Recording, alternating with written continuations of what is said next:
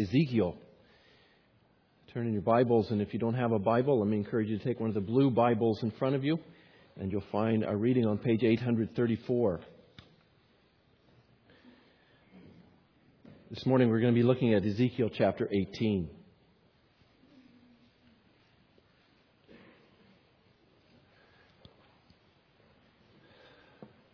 The word of the Lord came to me.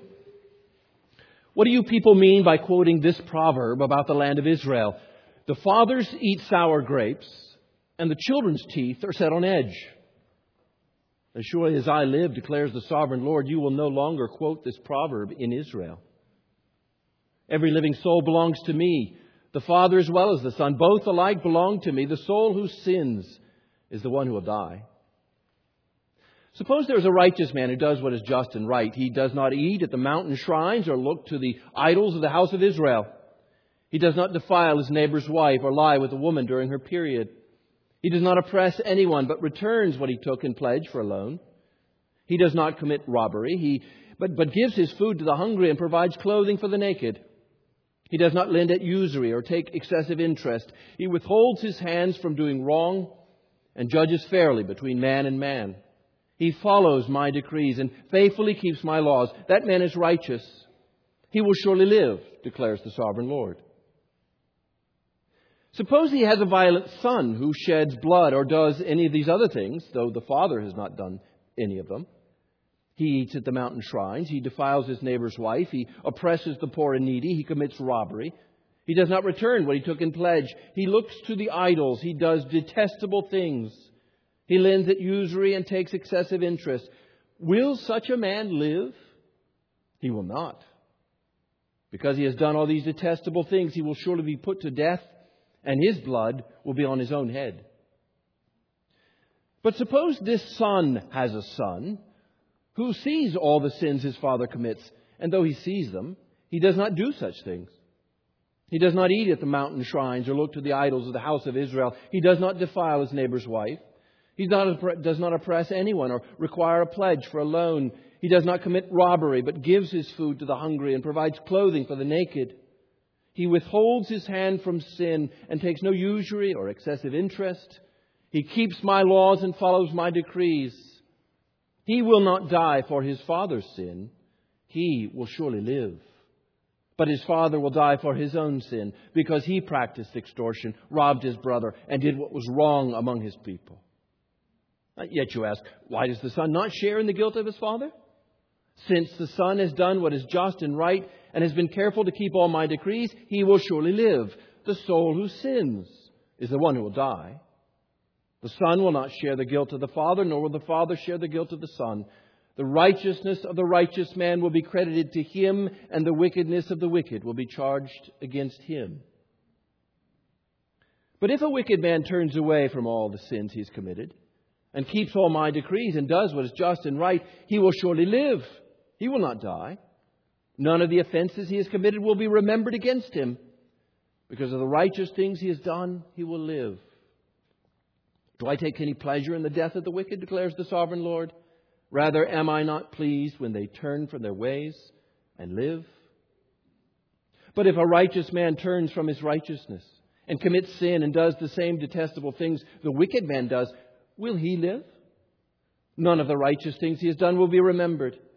Because of the unfaithfulness he is guilty of and because of the sins he has committed, he will die. Yet you say, the way of the Lord is not just. Hear, O house of Israel, is my way unjust? Is it not your ways that are unjust? If a righteous man turns from his righteousness and commits sin, he will die for it. Because of the sin he has committed, he will die. But if a wicked man turns away from the wickedness he has committed and does what is just and right, he will save his life. Because he considers all the offenses he has committed and turns away from them, he will surely live. He will not die. Yet the house of Israel says, the way of the Lord is not just. Are my ways unjust, O house of Israel? Is it not your ways that are unjust? Therefore, O house of Israel, I will judge you, each one according to his ways, declares the sovereign Lord. Repent. Turn away from all your offenses. Then sin will not be your downfall. Rid yourselves of all the offenses you have committed. and get a new heart and a new spirit. Why will you die, O house of Israel? For I take no pleasure in the death of anyone, declares the sovereign Lord. Repent and live. This is the word of God. Thanks be to God. We turn and sing again an invitation. Come, ye sinners, poor and needy. An invitation to us all. And as we sing, our children will be dismissed for their kids' worship. Let's.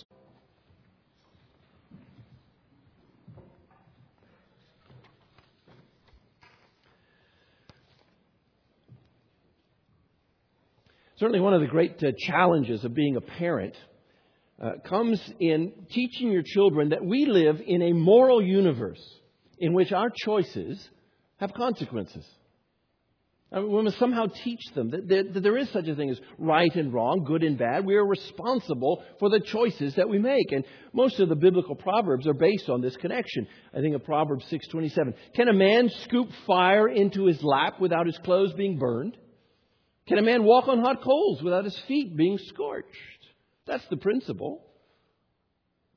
Galatians 6:7 states it even more clearly. Do not be deceived. God cannot be mocked. A man reaps what he sows. This is one of the most important practical lessons in life, isn't it? Our acts have consequences. And all parents need to communicate this in some way to their children. Now, unfortunately, parents sometimes undermine their instruction in this area in one of two ways. On the one hand, they can be what they call helicopter parents. You know that?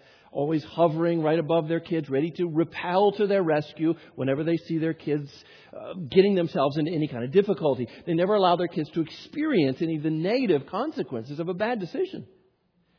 On the other hand, there can be drill sergeant parents, always barking orders about everything, never allowing their kids to make any choices at all.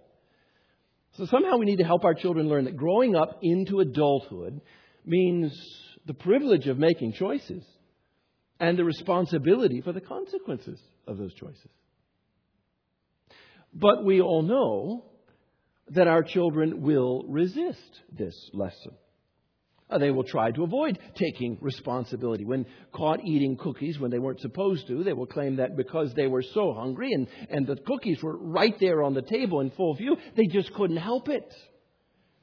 Or when you come home and you find the lamp broken, Billy will be sure to blame his sister Susie for it, even if he started the fight.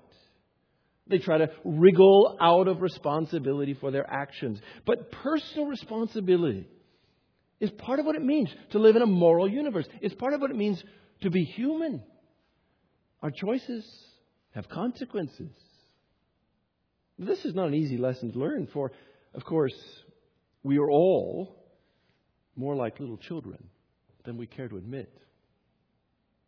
You see this in the Bible from the very beginning. When God made Adam, put him in the garden, He gave him a choice. You shall not eat from the tree of the knowledge of good and evil, or you will die. And we know what Adam chose. But what does he say when the Lord confronted him about it? Oh, he says, the Lord, the woman you put here with me, she gave me some of the fruit to eat. It was her fault. And maybe even your fault. Certainly not my fault. No, I'm not to blame. He passed the buck. He pointed the finger. And we've been playing that game ever since. And that's just what we see happening in Israel in the time of the prophet Ezekiel. As you recall, Ezekiel is addressing the Jewish exiles who, living as captives, they had been deported some 800 miles from their homeland by Nebuchadnezzar, king of Babylon, when he attacked Jerusalem in 597 BC.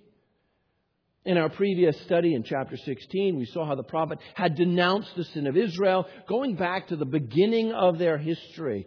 And maybe as a result of that, a rather cynical proverb was going around that evidently was quite popular. The fathers eat sour grapes, and the children's teeth are set on edge. You ever eat sour grapes? Susan's parents used to have a little vineyard type thing in their backyard, and you remember the grapes were getting purple, and you just want to taste them, see what they're like. Well, you know what that feels like. Or there's the paraphrase found in the Message. The parents eat green apples. The children got a stomachache. You get the point. This is a roundabout way of saying what is stated plainly in Lamentations 5:7, which was written soon after this. Our fathers sinned and are no more, and we bear their punishment. In other words, we're not to blame for what's happened to us. We're getting a raw deal here, and we don't like it. The fathers eat sour grapes, and the children's teeth are set on edge. Now, there are actually two ways you can take this proverb, and both may have been in the minds of those who endorsed it. And first, you could see it simply as a statement about the way things are. I mean, people suffer the consequences of things they didn't do. That happens all the time. People do reap what others have sown. A mother with AIDS can pass it on to her baby. And if I, as a father, go around throwing away my money and gambling and fast living, my family is going to suffer as a result. Children are inevitably affected by the sin and stupidity of their parents. And isn't this idea written into the Ten Commandments itself? I mean, Exodus 20, verse 5, you shall not bow down to them or worship any idol, for I, the Lord your God, am a jealous God, punishing the children for the sins of the fathers to the third and fourth generation of those who hate me. This is simply the effect of sin. We are not isolated individuals. We live in relationships of social solidarity. Our actions affect other people, especially in the close-knit life of a family. Now, if you take this idea far enough, you can develop a debilitating captivity to a kind of cosmic fatalism. In other words, there are all sorts of forces out there that impact my life. I am not in control of anything. I'm controlled by them. It's all in my genes. I mean, didn't they find a gene to explain why men commit adultery? Or it's the result of evolution. We're meant to be selfish so that we can survive. Or it's the influence of my environment. Of course, I'm materialistic. I'm just a modern American. That's just the way I am. I can't help it. And we feel powerless to change amidst all the forces that are at work around us. How can I be held responsible for my actions in such a world? But you can also take this proverb to be a simple case of blame shifting. It's not our fault we're suffering this way. We didn't do anything wrong. It was our parents. They were the ones who sinned. You see, we passed the buck. I like the way this is illustrated in a poem which relates not to sin but to poor education. The college professor says, such rawness in a pupil is a shame. The high school preparation is to blame. The high school teacher says, good heavens, what crudity, the boy's a fool. The fault, of course, is grammar school. The grade school teacher cries, from such stupidity may I be spared. They send them to me so unprepared. The kindergarten teacher says, such a lack of training, did I never see? What kind of woman must the mother be? But the mother laments, poor helpless child, he's not to blame. His father's folks are just the same. And see, ultimately, since God is in control of all of this, it's really His fault that we're in this mess. And so we conclude it's not fair. It's just not fair. We don't deserve this treatment. And I find it interesting in our day, many people who are atheists blame the God they don't think exists for allowing or causing things that He shouldn't have if He did. You know how that goes. You know, we're not sinners. We're just victims. The fathers eat sour grapes, and the children's teeth are set on edge. So how does Ezekiel respond to this way of thinking?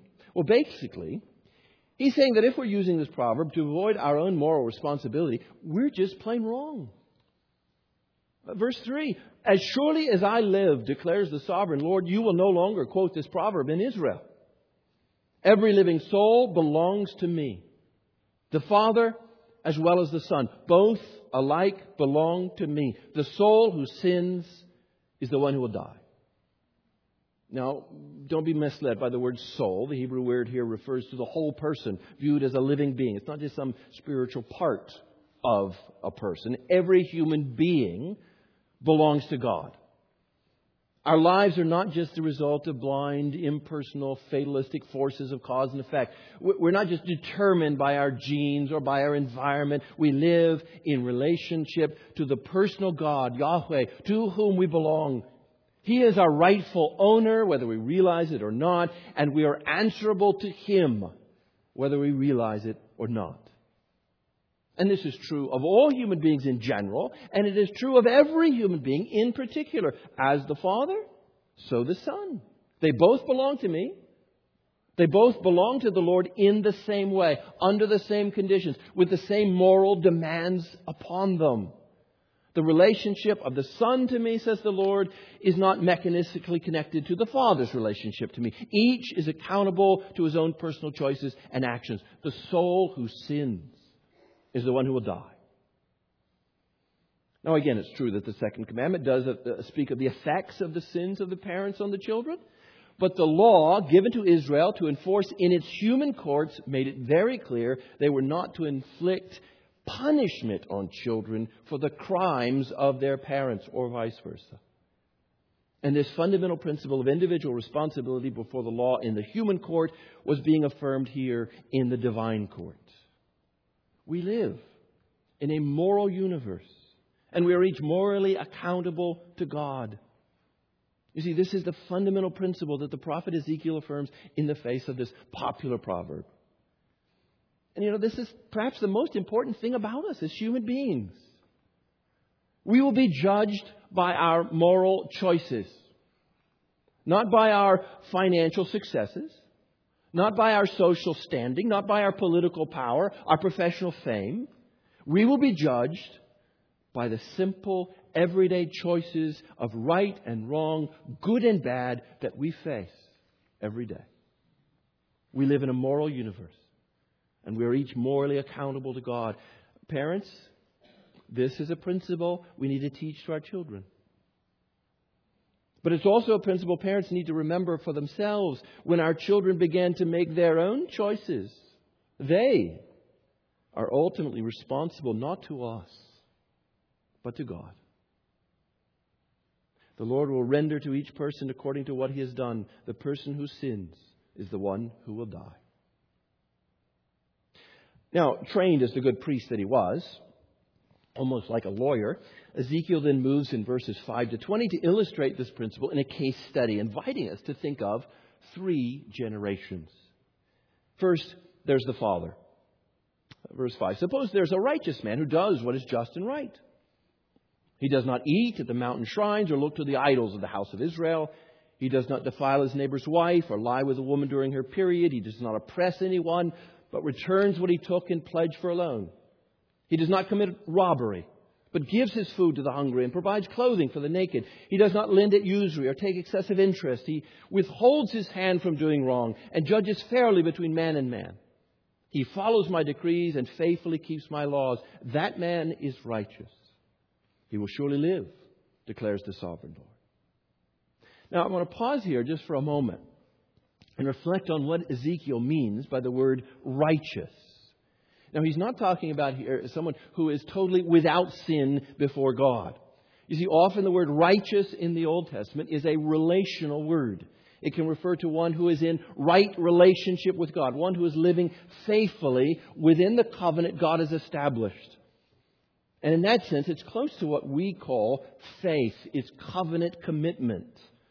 You might think of it as what constitutes a righteous husband. It's not one who ever does anything wrong, but it's one who lives in faith with his wife. As one commentator put it, righteous here is a term of allegiance and obligation, not of achievement. But according to Ezekiel, such faithfulness is not just something that exists in one's heart or one's head. Just as in a marriage relationship, it necessarily comes out in one's life. It is faith that bears fruit. And righteousness that pleases God encompasses all of life. And notice, too, that this righteousness is closely aligned with the word justice. Now, this is the description of a man who does what is just and right. You know, these two words occur together 9 times in Ezekiel, many more times elsewhere in the Bible. You see, justice involves the proper ordering of the world. Justice involves the peace, the well-being, the shalom of right relationships. And in the Bible, justice and righteousness necessarily go together. They are expressions of what it means to live in faithfulness to God's covenant. And so there are religious dimensions to righteousness and justice. The man who is faithful to the covenant, who does righteousness and justice, doesn't engage in the worship of idols. And he's concerned with ritual purity, hence the reference to avoiding the blood associated with a woman's menstrual cycle. Righteousness and justice also involve very personal and intimate sexual relationships. He does not defile his neighbor's wife. And righteousness and justice also include what we would call the very public, social, economic, and judicial activities of society.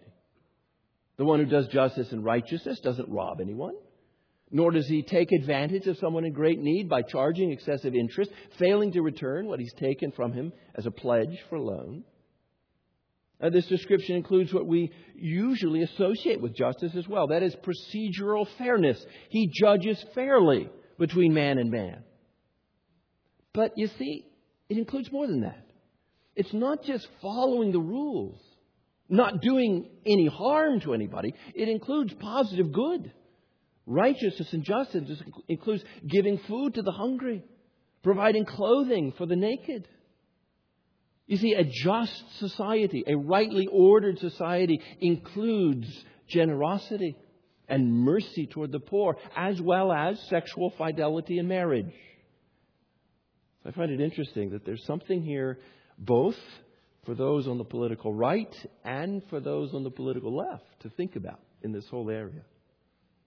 Anyway, this is the picture of the righteous man Ezekiel puts before us in the first part of this legal case study. This man is righteous. He will surely live, declares the sovereign Lord. That man will enjoy a relationship with God and all the blessings that go with it.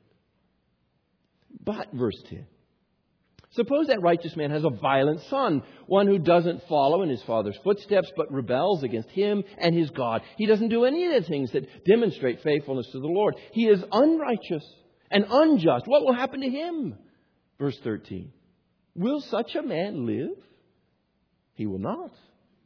Because he has done all these detestable things. He will surely be put to death, and his blood will be on his own head. His father's righteousness cannot be inherited. Now to the third generation.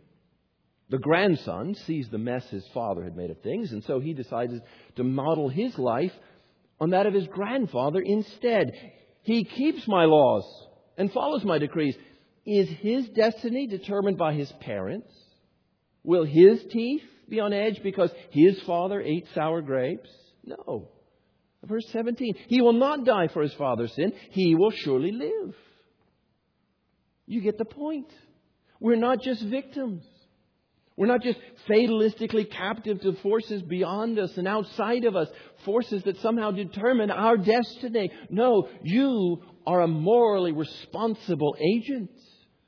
You will stand before God for what you have done. Verse 20, the righteousness of the righteous man will be credited to him, and the wickedness of the wicked will be charged against him. We are responsible to God for our choices. The person who sins is the one who will die. Now, at this point, if what Ezekiel said begins to sink in, his listeners may be tempted to despair.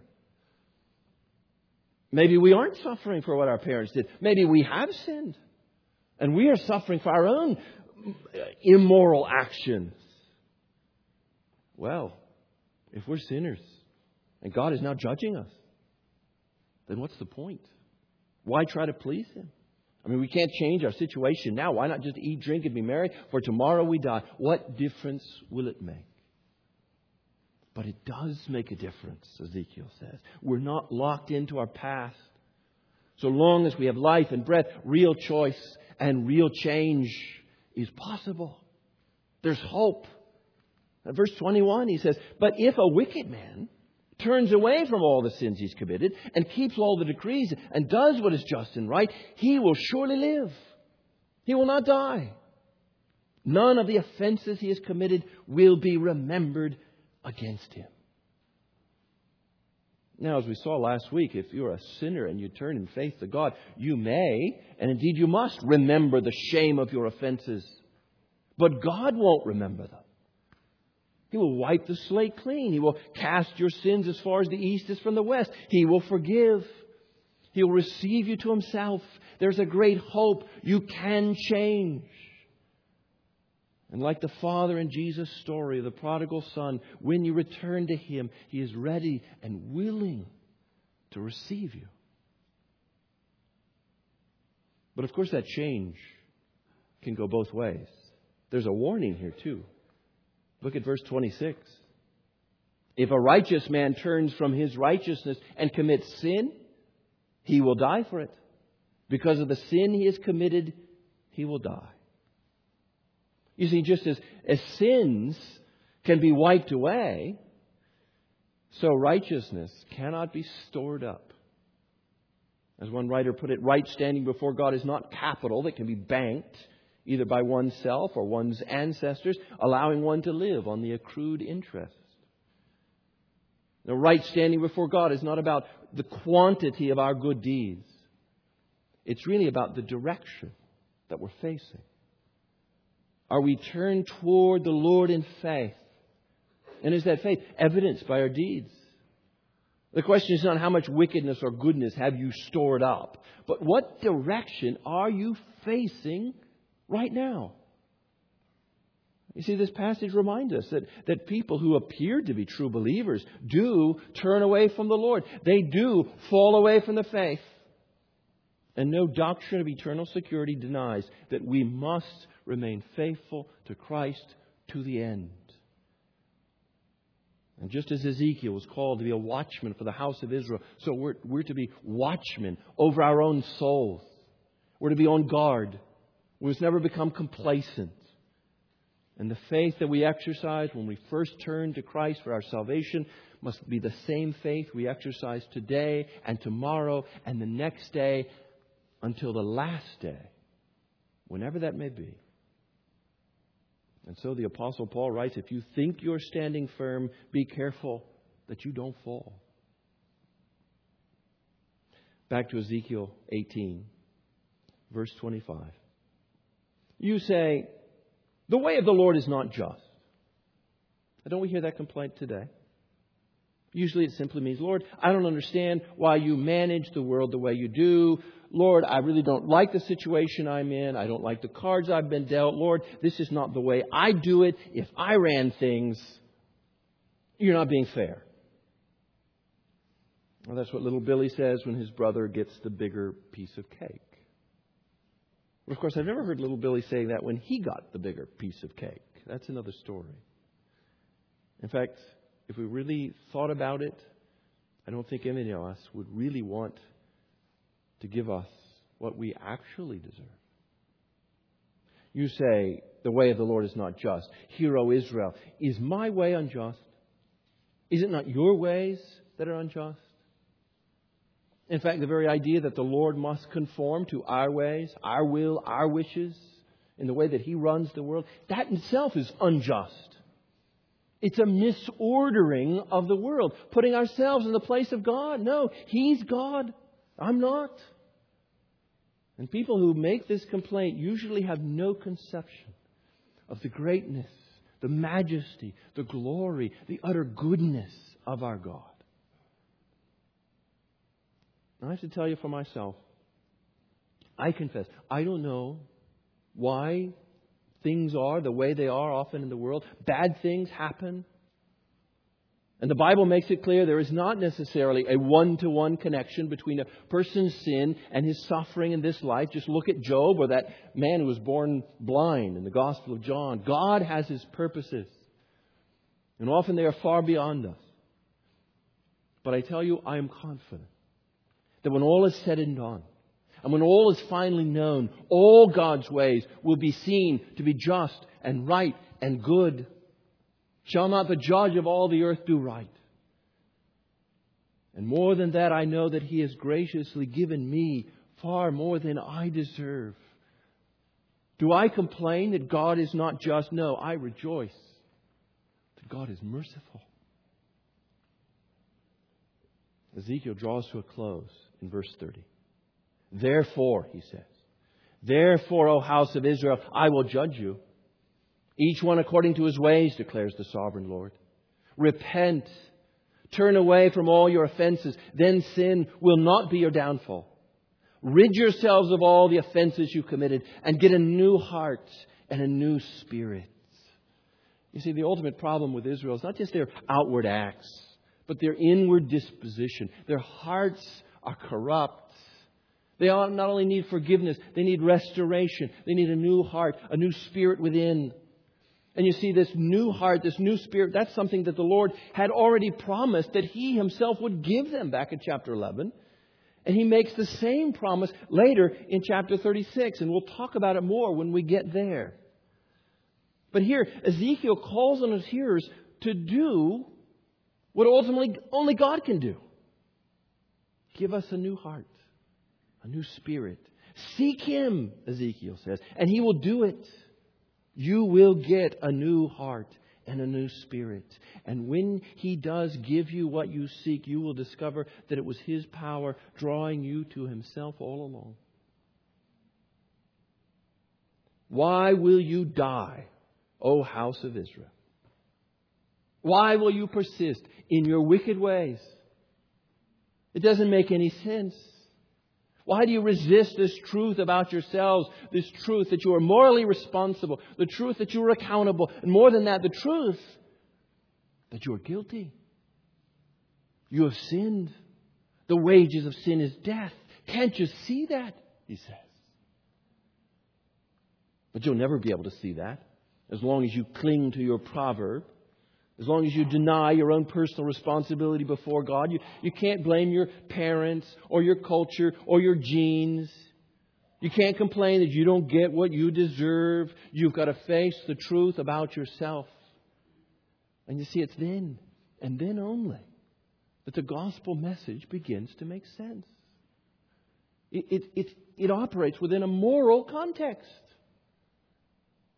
We've sung about God's grace here this morning. We've read about it. We've talked about God's grace. How do you get God's grace? It comes through the truth. The truth of who God is. The truth of who we are in His sight. That we have failed Him. We're guilty. And it's not only seeing that truth, it's agreeing with that truth. And seeing that God's truth is good and right. And in the light of that truth, you come to Him. You seek His mercy. And you receive grace. Grace comes through truth. And you see, without the acceptance of moral responsibility, there can be no forgiveness. And without repentance, there can be no forgiveness. But truth leads us into the forgiveness of God. Face the moral truth. Take responsibility for your sin. Just own it. Own it. It means saying, yes, I was wrong. I'm sorry. And again, this is how it operates in our human experience as well. I opened the Washington Post this morning, front page, above the fold. Story about Vienna Presbyterian Church. I know the pastor there is a good man. A story about sexual abuse of some teenagers involving in one of their associate pastors. And the story was about how this church was now seeing the consequences of what happened and is now facing up to it, acknowledging the truth and seeking repentance, saying they're sorry. It's only then, you see, that you can enter into this sphere of grace and forgiveness and be reconciled. Verse 32. The Lord says, "For I take no pleasure in the death of anyone." So repent and live. Now, if you've been following this series from Ezekiel, that verse may take you by surprise. After all, the denunciations of Israel's sin and the proclamations of the outpouring of the wrath of God, you might get the impression that God does delight in the death of the wicked. But He doesn't. Now, death will come for some. God must, and He will judge evil. He will punish the wicked. The moral integrity of the universe requires it. His own nature demands it. But mysteriously, He does not delight in it. Heaven rejoices when even one sinner repents. I find it telling that it's the Lord Himself who sends Ezekiel to Israel as a watchman. He's sent there to warn the people that He, the Lord, is coming against them. Now, what sort of enemy does that? Provides his own watchman. He's almost schizophrenic, isn't he? He's an enemy who wants to be resisted. He's an invader who wants to be turned away. That's because our God is a God of holy love. He hates and loves sinners at the same time. He's judging and showing mercy. In a sense, bending over backward to help these very people avoid His wrath. And not just bending over backwards. No. Ultimately, He's a God who comes down Himself among us and bears a cross, taking our death upon Himself, so that the righteousness and justice of this moral universe may be satisfied, even as He forgives repentant sinners like you and me. Repent and live, He says. Acknowledge the truth and enter into the life I now offer you. Life in my presence, now and forever. Repent and live. Let's pray as I invite our servers to come forward as we prepare to come to the communion table. Why will you die, O house of Israel? Lord, you offer us your grace. You demonstrate your love. You set before us the truth of who you are and who we are. Why will we die? Oh Lord, may we repent, turn to you, and live.